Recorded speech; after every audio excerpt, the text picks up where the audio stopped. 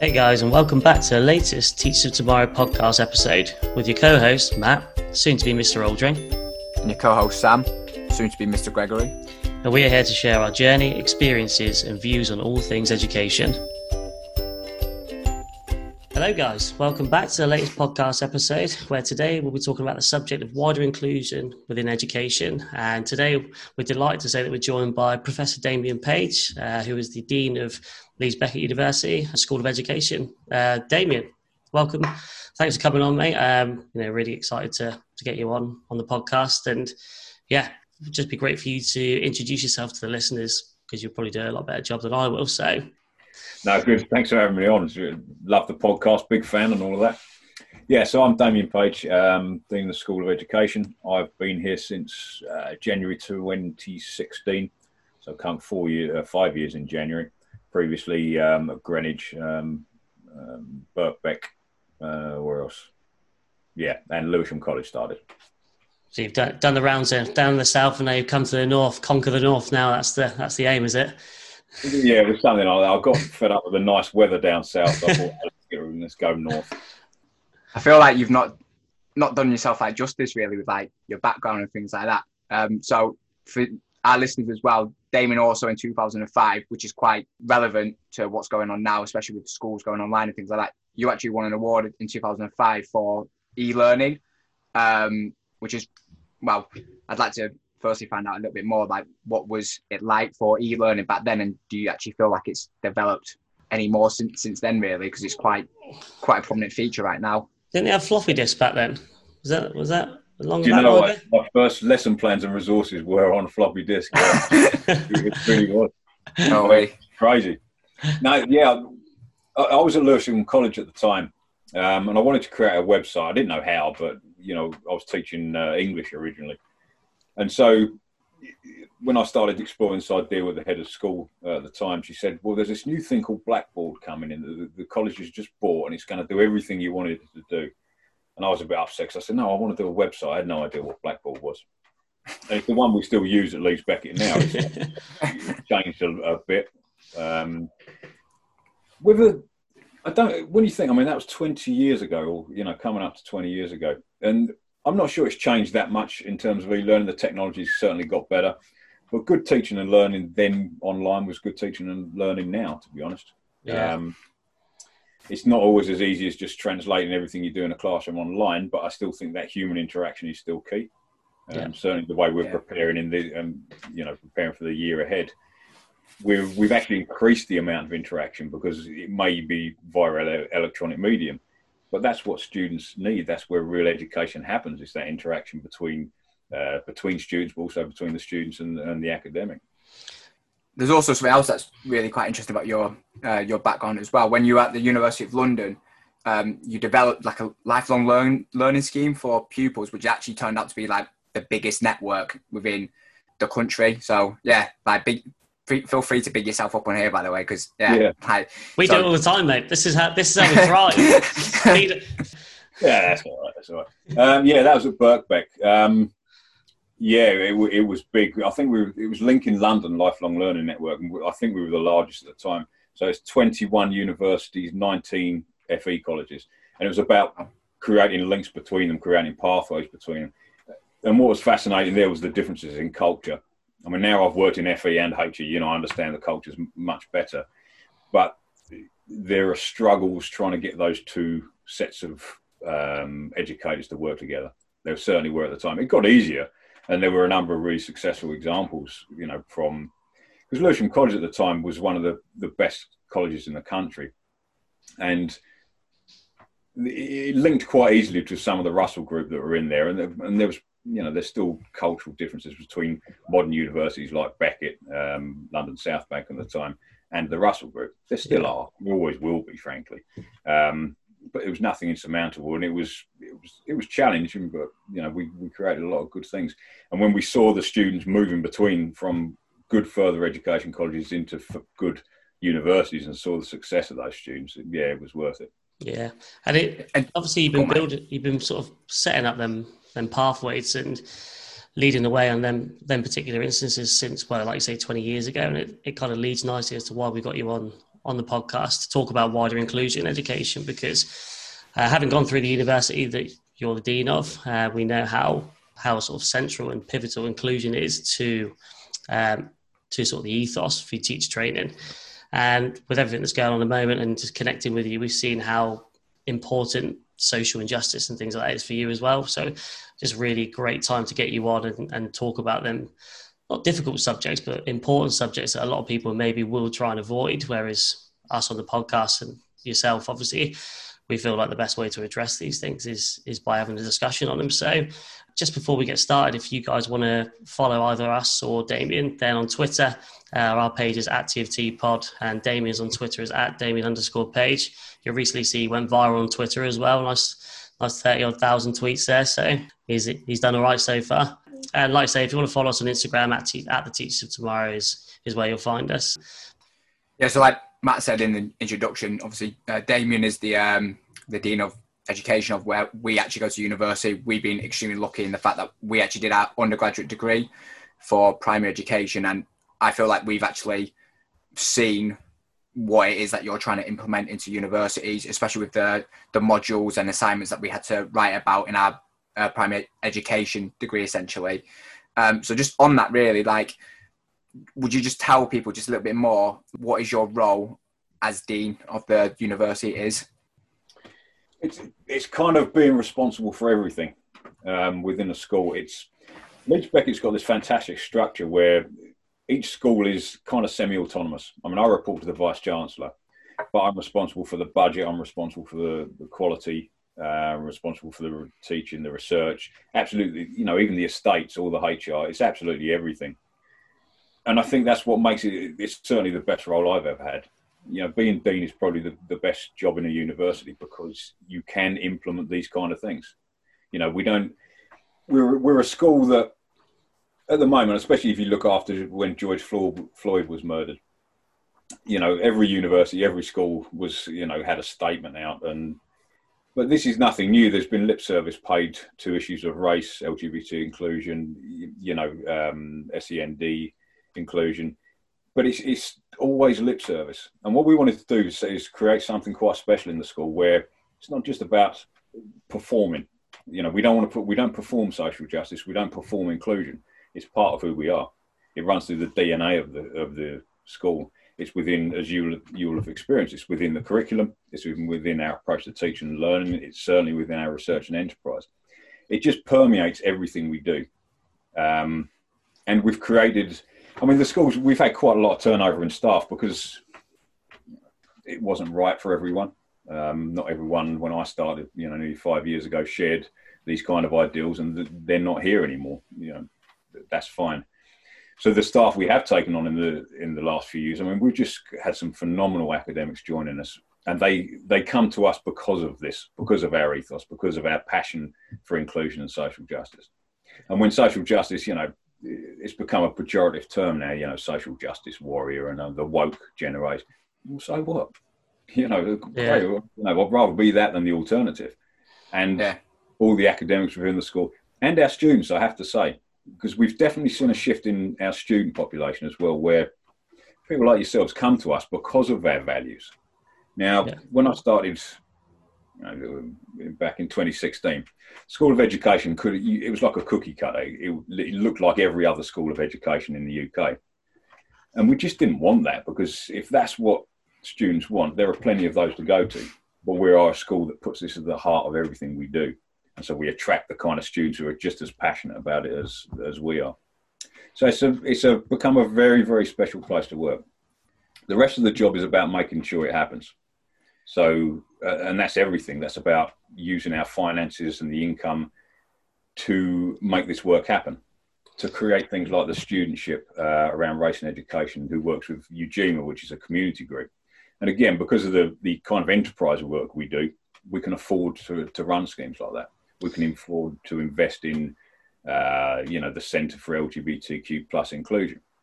That's what we do. It's about making things work like that. That's what the Dean does. And do you feel that your previous experiences going through in London, the universities, I saw that you did a lot of work with social enterprise. Do you feel like that business side of things, that experience that you've had really helped you flourish in the role you're in now and sort of lead you to implement and influence these changes because you can manage the business side of things as well as the education side? Yeah, absolutely. Before my first degree was in English and American literature.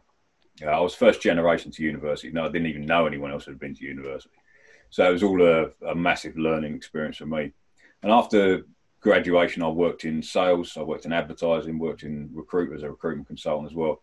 And those kind of skills, that kind of the business sense, the entrepreneurialism, they've been essential. They really are essential to what I do now.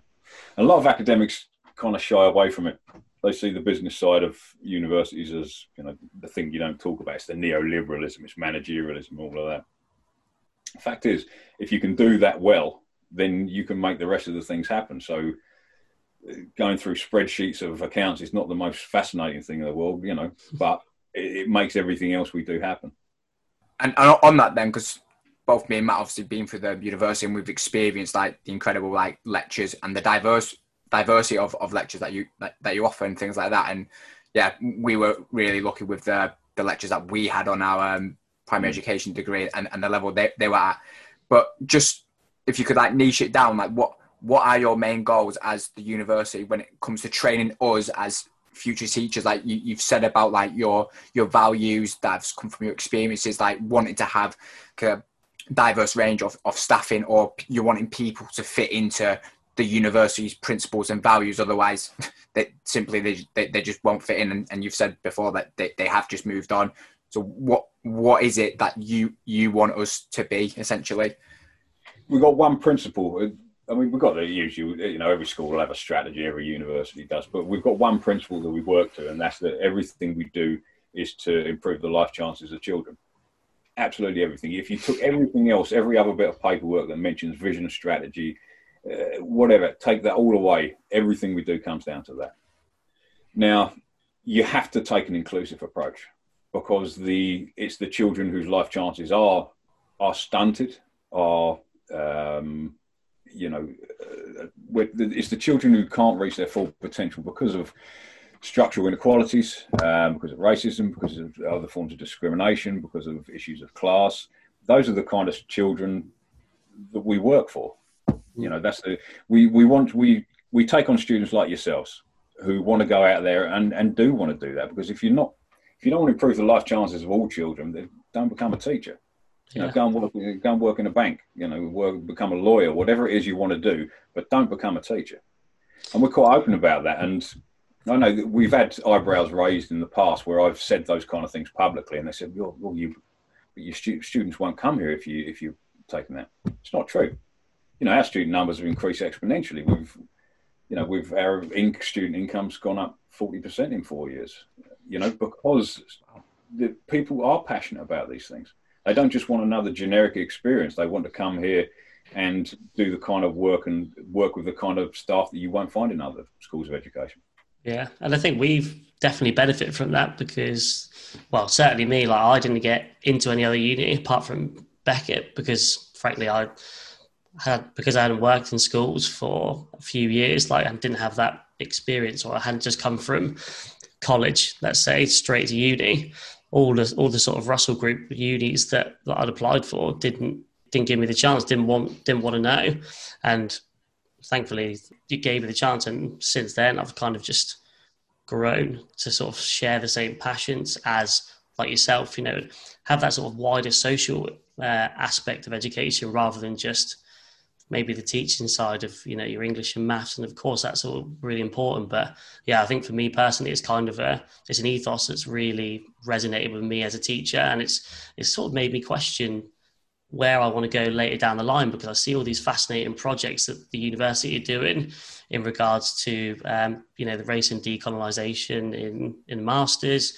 You've got LGBTQ modules you're including. You've got obviously a high SEND, mental health, as we've had Glazard on talk about that. And all these other projects that you're doing research-wise, it's kind of making me look at it thinking, well, I do fancy a bit of that myself, in 5-10 years' time, once I've had that classroom experience, I think. because you do need to have that. Like you say, you need to know how to do everything because it's going to benefit you later down the line. But I think just looking at the projects that you're putting on at the university at the moment is kind of, it really does resonate with me, that social side of things, teaching. And this is it, a school of education. Yes, you know, I mean, we're fantastic at producing really talented teachers, you know, which is our employment rates as teachers, 95, 96%, something like that. So schools really want our teaching graduates. We've got to be about more than just teaching.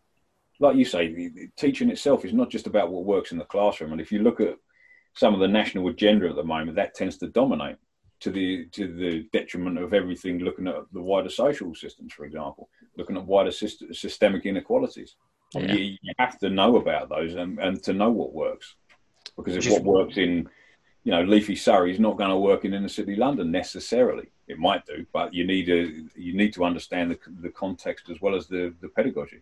The geographical location is so important, isn't it? I think before you just jump in, Sam, that geographical knowledge of sort of demographics of certain areas and like I say, social class and that sort of things makes such a big difference to education, particularly at primary level. And I think, yeah, like I say, that does get overlooked and it is dominated by just stats and facts at the moment. I was just going to add in, just following on from what you said about the ethos and things like that, Matt, and what it's done for you, like personally, like the podcast has really just come about because of what we've learned through the university and wanting to be open and honest about like issues really within education and talking to people like yourself, like Jonathan Glazard, to make people more aware and actually have conversations that actually matter, that are not just based on the core subjects, like actual things that actually make a difference to children and their actual lives in the future potentially. So this is why we want to use this platform in the best way possible, really, to try and encourage that and try and reflect your ethos and what we've learned onto here.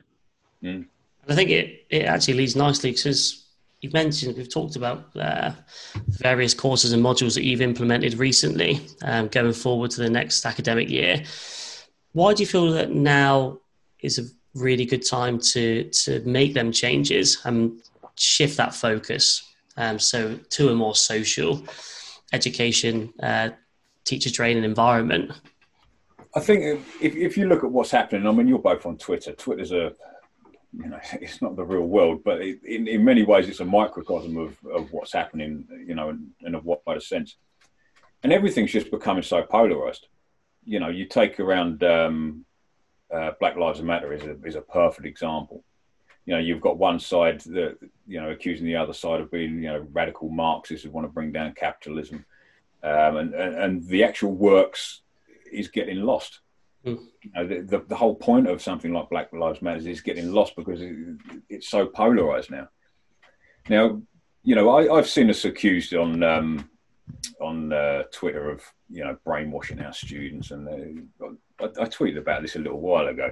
And, you know, I really feel sorry for, you know, the poor students. I mean, what are they talking about? You know, you're rational human beings who make a choice about what you know, come in. We don't brainwash you. We've got students, our graduates will go out and work in really, really ultra strict schools. I won't mention any names, but we know the sort of ones in the region that we're talking about that are real zero tolerance, not warm, strict, or any of the other terms for it. They are zero tolerance. And our students thrive there. But it suits some of them. Others just couldn't bear to work in that environment. Others want to work in a far more supportive, you know, school where, you know, they use like trauma-informed approaches, you know, even therapeutic approaches in some of the schools our students go into. We're just trying to prepare students for what they're going out into, because you go into a class, into a staff room, and I've been in plenty of staff rooms. And you will get the closet racists. You get the ones who, you know, will talk disparagingly about trans issues, you know, TERFs, whatever it happens to be. And this is what we're preparing our students to go out into. And our students are fantastic because they are critical thinkers. They've encountered not just, you know, one side of things. They've encountered the whole debates that are going on around these vital issues, and they're prepared and they're thinking and they're very, very professional about how they do things. But to have a teacher training system, and there are universities that do this, where it's just about what works. that these things won't even come in, or it might be a 15-minute online session about unconscious bias, that kind of thing. So we just think we're just taking a different approach. It needs to be integrated. So some people have said, you shouldn't do it. You shouldn't do it. Politics shouldn't come into teaching. But what's the point of teaching if you're not going to want to make change to the system? The system that's in place, which is obviously not delivering, like you said, the whole ethos is to give every child the best opportunity to thrive and succeed. And everyone knows within education, and vast majority of people outside of education will know that the system is not doing that, and it's not offering a platform for children to succeed in society. So why? It's baffling to me how making them changes to a more socially focused ethos to your future educators is deemed as a negative. Like, I guess people just don't like change, so they. No, there's still this thing around, and so there's a certain group of teachers on Twitter, for example, that hate university education departments because they think we're all, we are all lefties and Marxists. We're really not, But that doesn't mean we don't think that education isn't political. Education is political and always will be political, Yeah. And it's the ones who try and drive out the political nature of education that are most against schools of education. I know a couple of Tories in my school. I won't out them. I don't want to say it. That's up to them. But I know who they are, and we work with them. Yeah, well, I just think the system, the national curriculum is derived from the Education Secretary, which is a political party. So how is it not political? That just doesn't make any sense whatsoever. You've outlined the importance of, like, obviously us future teachers going through university and becoming aware of, like, social injustice and things like that. And you've sort of outlined the benefits really for, like, well, what are the benefits for future generations within education if there is more of us going through, like, the university system where we are becoming more aware? But also as well, do you feel like there's been a shift within young people like us caring more about these social injustices and want to learn about them more in our university degrees and courses? Absolutely. I think there's been a massive shift it's in students in general, but certainly amongst younger students, the ones who are coming straight from college or schools. They've just come from a different environment. They're very aware of the kind of debates that are going on. And, they will come with their own biases, their own opinions, their own perspectives on things. But they're certainly aware of the wide range of debates around any of these issues. But I think that's healthy. And I think that's what a university should be. A university should be about making students uncomfortable sometimes, especially if you're going into teaching. Because teaching for a large majority of the time is sometimes uncomfortable. You'll be presented with behaviours that's uncomfortable. You'll be presented with ideas that are uncomfortable. It's becoming comfortable with that, So you are always, it's like being a scout, really. You're always prepared, that sort of thing. And I think that's what we do. We're trying to prepare our students for as much as we can to be the best teachers they can. I think interestingly on that note that you said about, like, young people, like students now coming to university and they have their own views that have been formed and that they are well informed, sort of thing. Do you feel like social media, like for example Twitter, has like a lot to do with that, because everything now is out there? Platforms like Twitter, it does cause a lot of conversation and debates between a lot of people, and a lot of people do get involved with things like that. Do you think that has maybe helped with the recent change? Or I think it's responsible for people being aware of debates. I'm not sure it's helped. Yeah, well, yeah, exactly. Yeah. I mean, look, every summer, on edge of Twitter, it's just there's always a row about something that will last weeks and weeks. And I can't remember what the one was this year. A couple of years ago, it was around IQ and race, and that one went on for 3 or 4 weeks. But everyone at the end, no one really changed their position. The two sides become more entrenched, and there was a few people in the middle saying you're always arguing for nuance, and then everyone just attacks the people saying nuance. I mean, if you would use the term nuance, so you're sitting on the fence. That's how Twitter is. It doesn't work with nuance at all. It almost adds to the polarization, like you're saying, because you end up getting more each of one side, and then like the people that kind of can see both sides are kind of just ousted, like you say, in the middle. It's just like, well, you can. What's wrong with understanding different perspectives? Understanding it's similar to politics. You know, what's wrong with understanding a particular party's perspective compared to another party's perspective? You know, it's no different to doing that as any subject. And I think encouraging them debates in university are so important for changing them views and almost bringing people together, because it allows young adults to understand more than one side to an argument. Yeah, because the sides on Twitter are essentially become caricatures. You know, if you're a traditionalist teacher, you know, you're an arch Tory, you're neoliberal, you know, you're the neo right. If you're on the other side, if you class you're a progressive, you know, you're a bedwetting liberal, you know, it's or woke army or whatever it happens to be. It just becomes characterizations rather than any real debate going on at the end. Yeah. But I think increasingly young people are savvy to that. I think from my perspective, what I've seen on Twitter, I think it's the older people that become more entrenched in these positions. Well, they've had a longer time to have their views cemented, as it were. So yeah.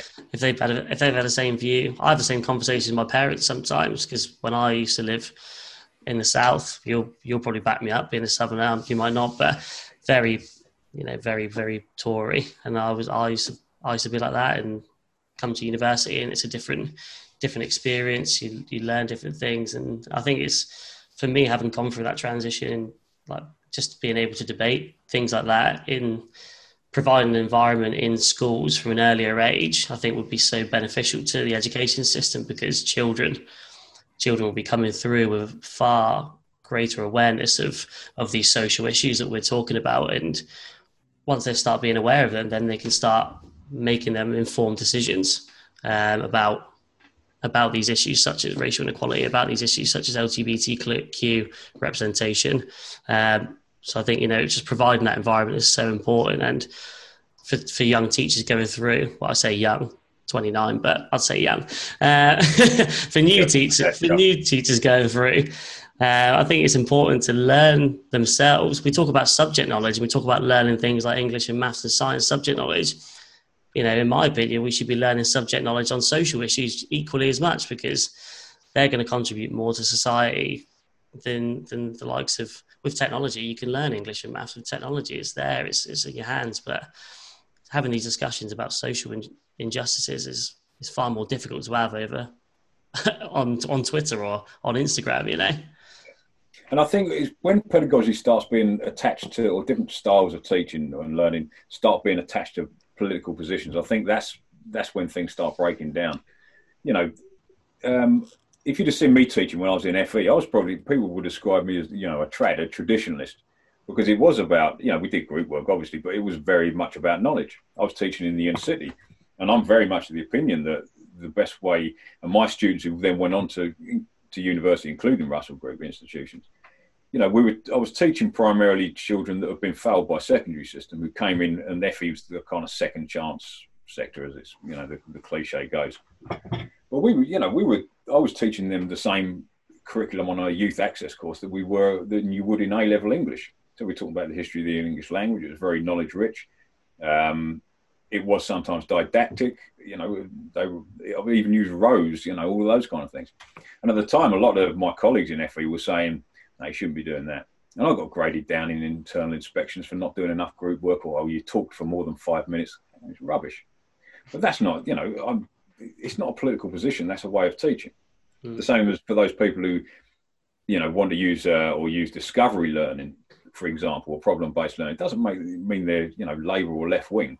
It's when it's that creates the problem, where different types of pedagogy. You use what's right for the children you're teaching, or the adults you're teaching, for that matter. It's not about a political position, but the two things just become conflated, particularly on Twitter, and that's the issue. And actually brings us nicely on to the next question, really, because I know we've touched on your vision for the education. You've mentioned that briefly within your role at the moment, and the ethos going through the university around wider inclusion, social injustice, etc. Do you feel that other universities are sharing the same passion and ethos as you, or do you feel that you are kind of going solo with it at the moment? Because you've talked about the word kind of being branded out, but nothing really being done about it. So do you feel like that's the same with what you do in university-wise? I don't think there's been as much progress in other schools of education that I would like to see. I still see the same types of jobs advertised. I still see the same types of research being done. Not that there's anything wrong with that, but I'm not saying that any of that should go, but there's nothing being added to. Yeah. It was 4 years ago we created the UK's first Professor of Race and Education post, and which was Shirley Tate to start off with, now Professor Vinnie Lander. Since then, and I think back to the kind of work we've done, and I've just, we did the UK's first conference around supporting trans children. And there's still really only seems to be us that's doing this kind of work, or at least doing it where we're doing it very publicly. And I think I do know of academics in other schools of education that are doing this kind of work. I even know of academics who have been told not to do this kind of work, or not to, if they're going to do it, don't be associated with their university or with their school of education. This happens out there. Why? Why do you think that is? Why do you think they're getting this feedback, and why are people sort of being told not to do it? I think, there are some people, some deans, some directors, who see it as inherently risky. They don't want what we call you start calling like the diversity effect. A dance, that attracts 25,000 complaints from Ofcom. And they think that if they start doing work around race or around trans issues, because, society will sometimes see this as potentially problematic areas, let's not do it, or let's not talk about it, or we're a school of education, we're about teacher training, we need to focus on that. Or I might not get invited to any more DFE advisory groups or that kind of thing. You start seeing a lot of protectionism where people are more worried about their CVs, particularly deans and directors sometimes, than they are about doing the work that matters. I mean, don't get me wrong, potentially some of this kind of work, it would limit who's going to employ you if you do it some of the times. But again, I think me and most of my colleagues wouldn't want to work somewhere like that. We wouldn't want to work where this kind of work isn't valued. People are risk averse in universities. I was just saying, but something that you touched on earlier about, like, because you are public about what you teach us, for example, and it's backed up by your employability stats, and actually schools actually look towards us for wanting to hire us. Why do universities? Because if these deans, for example, are obviously self-conscious and whatnot, and what might not come about or what might come about, surely having those stats at the end of it saying like, but we get 96% employment, surely that's better than having like the low percentages that they might be getting.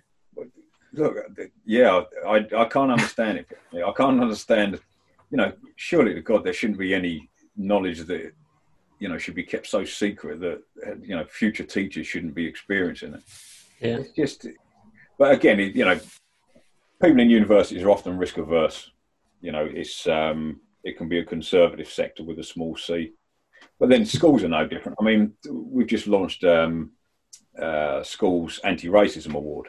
We knew we're not going to, when we launched the mental health one, we've had like sort of 900, nearly 1,000 schools nationally and internationally taking that award. We knew with something like anti-racism, you're not going to get loads. We knew we wouldn't be inundated, because there are some head teachers who think, yes, we need to do this. This is important. I'm going to make, this is important for the children and the parents and the families that we work with. And so they will take that there, but it takes a certain amount of bravery to do that. There are others who say, no way, because I don't want parents phoning me up saying, what's this Black Lives Matter stuff? What do you mean white supremacy? That kind of thing. When we held the trans conference, I remember speaking to some of my colleagues, we were always going to do it because we know that schools are experiencing difficulties with children expressing interest in transitioning, or actually wanting very clear that they want to transition. And schools often lack the expertise in these situations when there was very little government guidance. So we knew we wanted to do this conference, but we seriously had to think about things like security for the first time. Because if you see in some trans events, you know, they're the kind of really awful protests against them. You know, we had to start thinking about that kind of thing when we hold these kind of events. Mm-hmm. And again, that would, because they're contentious sometimes in some sections of society, that will put off other schools, I think. But we think the work needs doing, so we're going to do it. It's great to be, for our point of view, it's great to be part of a university that is prioritising these things, because they're so prevalent in society now. And they are minority groups for a reason, you know, they are a minority, but with the exposure, like we touched on social media, with the exposure that's out there now, more and more people are feeling more confident and more comfortable about, going through transition, for example, or discussing these topics. And that's kind of why we're here to talk about them, because the subject of trans, for example, things that are gender equality, I find it fascinating to talk about, just because my little knowledge on it, you know, like it's a subject that, like, you know, what I personally wouldn't know a lot about. So without that training, without being exposed to that conversation, when I'm teaching, I might come across that, like, I wouldn't know what to do. So I think it's just surprising for me that more universities, colleges, even schools in positions that can sort of bridge these conversations just aren't taking it upon themselves to do it. I feel like as well, Mike, what you're saying, like, as well, a lot of this is to do with the fact that people are so uncomfortable having these conversations, when actually the only way to change it is by having the conversations, like to change the stigma. Like, if you don't know something, like this just applies in general to us anyway. If we're quite happy if we don't know something, we will happily ask someone and like explain what do we need to do. It's the exact same with these conversations. Don't feel uncomfortable about it. The fact that if you ask about it, you are making a difference, because you are making a difference to yourself by actually educating yourself. How many times have I asked you this week how to use OneNote? I still can't do it. Paul Ogilvy's going to be looking at me like, God, what's he doing? Is he doing any work? I still can't work it. It's taken me 2 weeks. But you know. It's about creating a climate where you can have these discussions and not feel as though you can say the wrong thing. I mean, where I grew up, I mean, I tell people this, and I still don't, it sounds really stupid now, but I didn't speak to anyone of colour, any person who was black until I was 20. You know, I from didn't. London? No, I was from Kent. Okay. Medway Town. Yeah. And Medway Town is an ex-naval area. Dockyard closed down. Very white working class. And, you know, I think if someone had come out and talked about being trans in the area I grew up in, it wouldn't have ended well. You know, people just wouldn't have even had those conversations. And I remember back, you know, it was just that kind of place. So it's been an incredible learning experience for me and my colleagues. But we are in a place where we're in a school where we can have these discussions. And if people say the wrong thing, you know, they're not mortified. We learn from it. You know, we actually ask, well, what is the best term to use? Because it's not always easy, and you need a common vocabulary to start exploring the kind of issues that accompany these things. And you've spoken about, obviously, creating a diverse and inclusive school of education, and you've outlined the challenges that you've had faced from like schools or like other universities as well. Has it, like, any of those factors, like, have they surprised you, like, for example, with other universities, or were you expecting that, or was there something else that you've maybe not touched on that has completely surprised you as to why it's been a challenge to like make this a real prominent feature like across the board? I found doing this kind of work is the little things. There are silences that if you suggest, like, we're advertised for a pastoral officer for students of colour. And you go through the usual processes, and there's a silence when you tell people sometimes the job title, and you can see the cogs whirring, they're processing, thinking, what does that mean? Is that the right term to use? Does that mean they're only going to support students of colour? And you can see it, and there's the silences. And my cogs are turning now, to be fair, so. Exactly. We come across it a lot, and so you have to, because it's not just about any university or any organisation you're doing this kind of work, it's not just about students learning, it's not just about academics learning, it's every part of the university needs to learn and have these debates and have these discussions, because that's how things change. But you just need to sometimes be bold enough to make the changes. It's not always easy, and you've got to become comfortable with the silences. If you sit in a committee and you start talking about racism, when everyone else has avoided using the term racism, you have to be uncomfortable. You have to be comfortable with other people's discomfort sometimes. Do you feel that there is going to be more of a change from more universities, or do you, like you've said about university and stuff, do you feel like that is the current issue right now, with not enough people maybe promoting the awareness of social injustice and having talks about them with their students, for example? I think it's getting better. University as a sector changes incredibly slowly. I think education full stop probably does when you think about schools as well. So it's about having enough people just keep grinding away. And sometimes this kind of work does feel like a grind, but you just have to get through it, to be honest. And you do start seeing changes, and you do start seeing the difference it makes. And I think that's what keeps you going, and you go back to the grind again. And sometimes you feel like you keep going back to the beginning, but you've got to keep pushing forward. I mean, surely with the courses and modules that you've recently been implementing into the teacher training, and the amount of new staff you're hiring, and the jobs you're advertising, I'm assuming that must give you some reward, because when you're advertising for these roles and people are applying for them, and like you were saying earlier, your colleagues and your faculty are all sort of similar minded. That must be sort of nice in a way, and some sort of realization that change is happening because you're getting similar sort of minded people to you in one environment. Yeah, it is. And it is a joy. It's a joy to go to work and work with my colleagues, because, I work with some fantastic people. And we're not, I don't want this to sound as though we all think the same. There's no groupthink where we are. Yeah. And even on issues like race, people will have different opinions and will approach it from a different perspective. And so that debate's healthy. And we build teams that are diverse for that very reason, because we don't want everyone thinking the same. You start getting groupthink, and that's the death of a university. It's the death of a school of education, certainly. What I've found, I mean, it's funny that someone told me, I've heard this a couple of times now.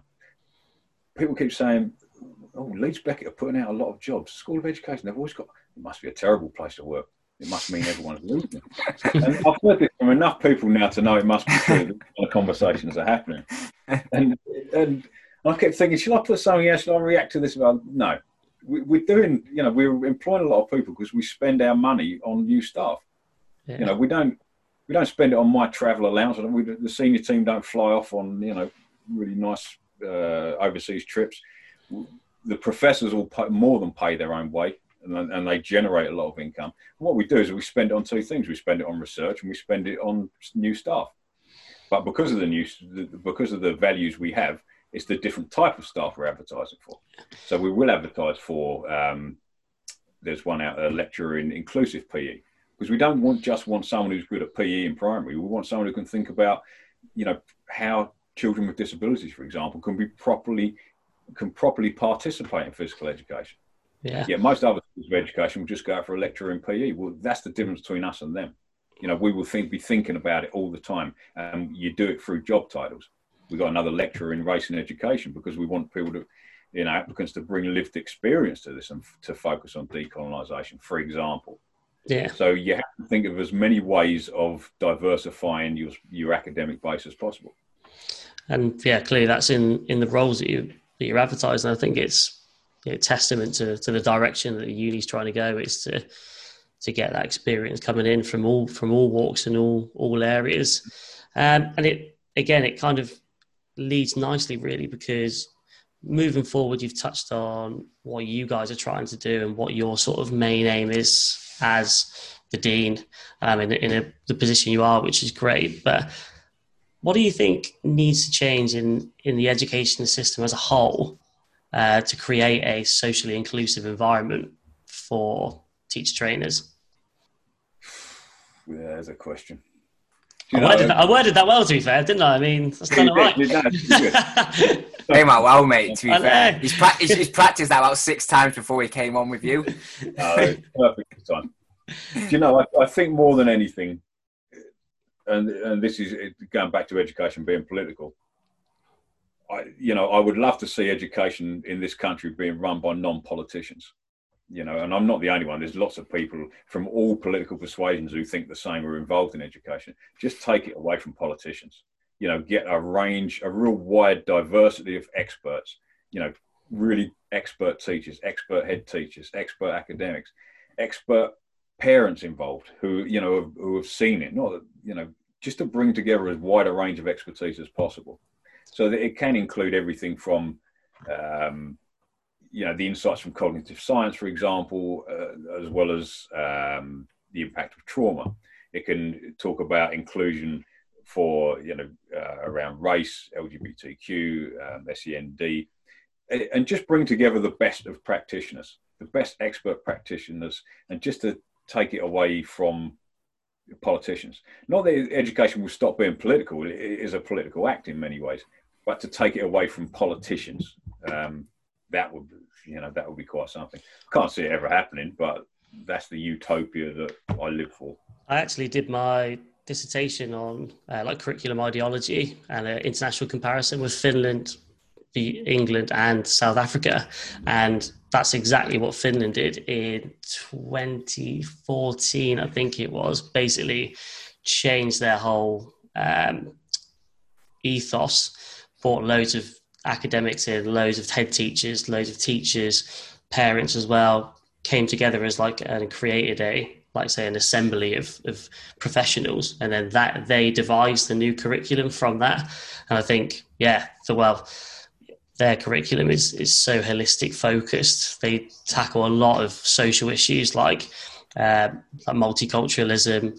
They talk about climate change, the evolution of technology. These are all central to their curriculum ethos as an education system. And I think that's just an example of what you've just said there. If that happened in the UK, I think you would find that would be the case, because it would definitely move away from an academic focus and a results focus and more towards, I personally think, a holistic focus of a curriculum. It's funny because if you look at most public sectors, I mean, that utopia could probably apply to most things. If you look at the house sector, for example, that would be perfect. Not having politics involved with that. I mean, given the current circumstances, that's what's going on, sort of thing. Having a non-political stance on health would benefit this country massively. And it's this exact same you've been saying about education. I actually just want to ask you, Damien, we've talked about lots of different social justices and lots of different social issues which you're currently addressing at the moment through university. Any chance of one in sustainability or climate change coming around anytime soon? Because I would love to get involved in that. Yes, I think it's certainly something we're trying to embed. If you take, we've got a new course. It's not teacher education, but innovation and skills for social change. There's a course that is really focusing on those kind of things. Sustainability is at the core of that. Now, again, it's just an example of what we do differently. It was completely co-created. So we work with a social enterprise called Doing Social, who spent over a year working with community groups, working with local authorities, working with parents, every kind of cross-section you can think of to create this. So instead of us as a university saying, here's a course for our community, what do you think? We're saying, well, to the community, what do you need from us? What should a university be doing? What should a course that wants to achieve social change do for you? And that's the difference. I mean, it's a long and expensive process, but the course is just incredible now. And it will have sustainability and social cohesion embedded completely throughout. Yeah. So, I mean, and the environment, we do need to do more on it, I think. I only say it because I'm biased, because that's just something that I really care about. So I just, as an idea, I was just I thought I'd feed you that one on the podcast, and then if you chuck it in there, I'll take a little bit of credit, but that's fine. And I think the younger students that are coming through are really very, very conscious of that. that's been a real generational shift, I think, since in my 20 years in education. We are young. Just the 29-year-olds. We are young. Not much longer. not long. The big 3-0, mate. That's what's happening to you. Don't tell me that. Well, at the end of our podcast, each episode, we do a CPD section. Now, obviously, we've been incredibly lucky in the fact that we've actually had you on this week.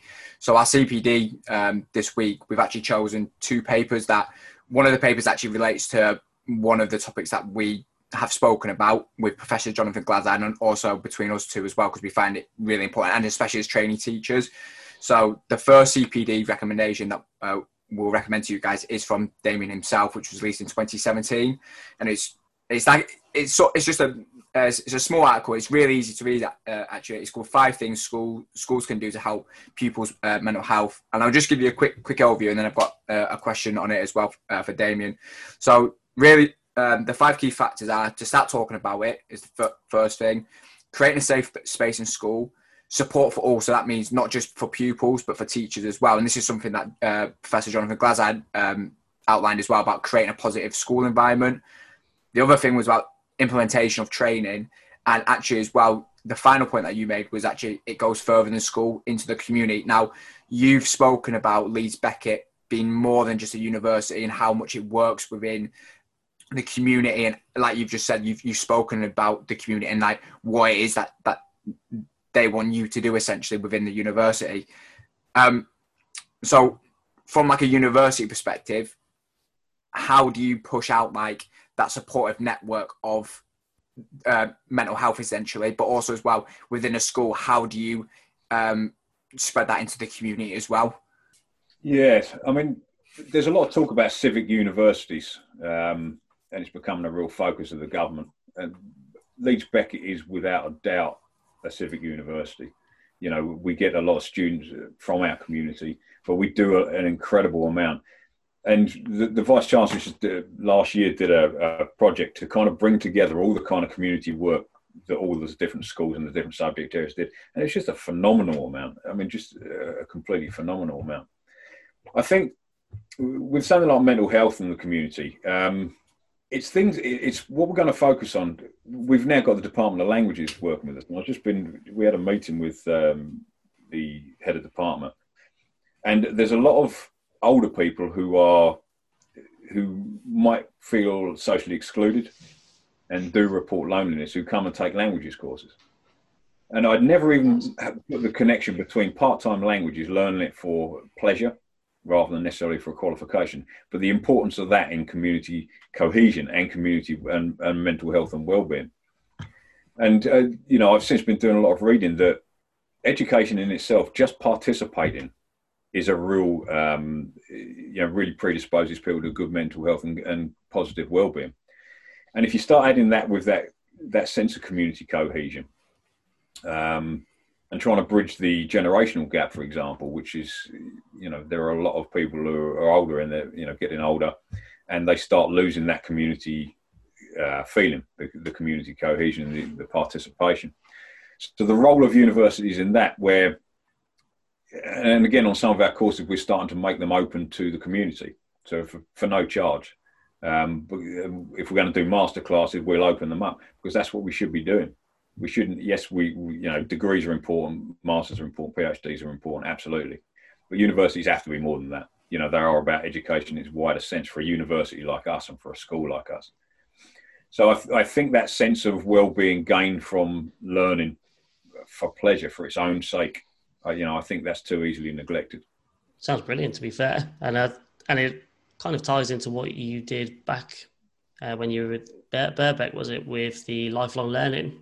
Similar sort of thing, just teaching people to be lifelong learners and not get bored of learning, because, like I say, language learning, I think, so underrated in England, particularly because of globalization. We should really be prioritizing learning a modern foreign language as a, pivotal part of education, because you go to Europe and you go to everywhere around the world, they're all multilingual.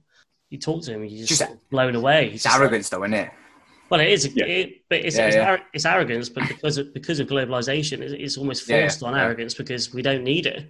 But technically we don't need it, and I think that's it's definitely a subject we'll cover in the future, because I know both me and Sam are huge on just modern languages being learned, and it's definitely something I wish I'd done when I was younger. That's for sure. Especially the amount of traveling you've done recently anyway, like mad. But we're getting off tangent anyway. Let's go back to the CPD.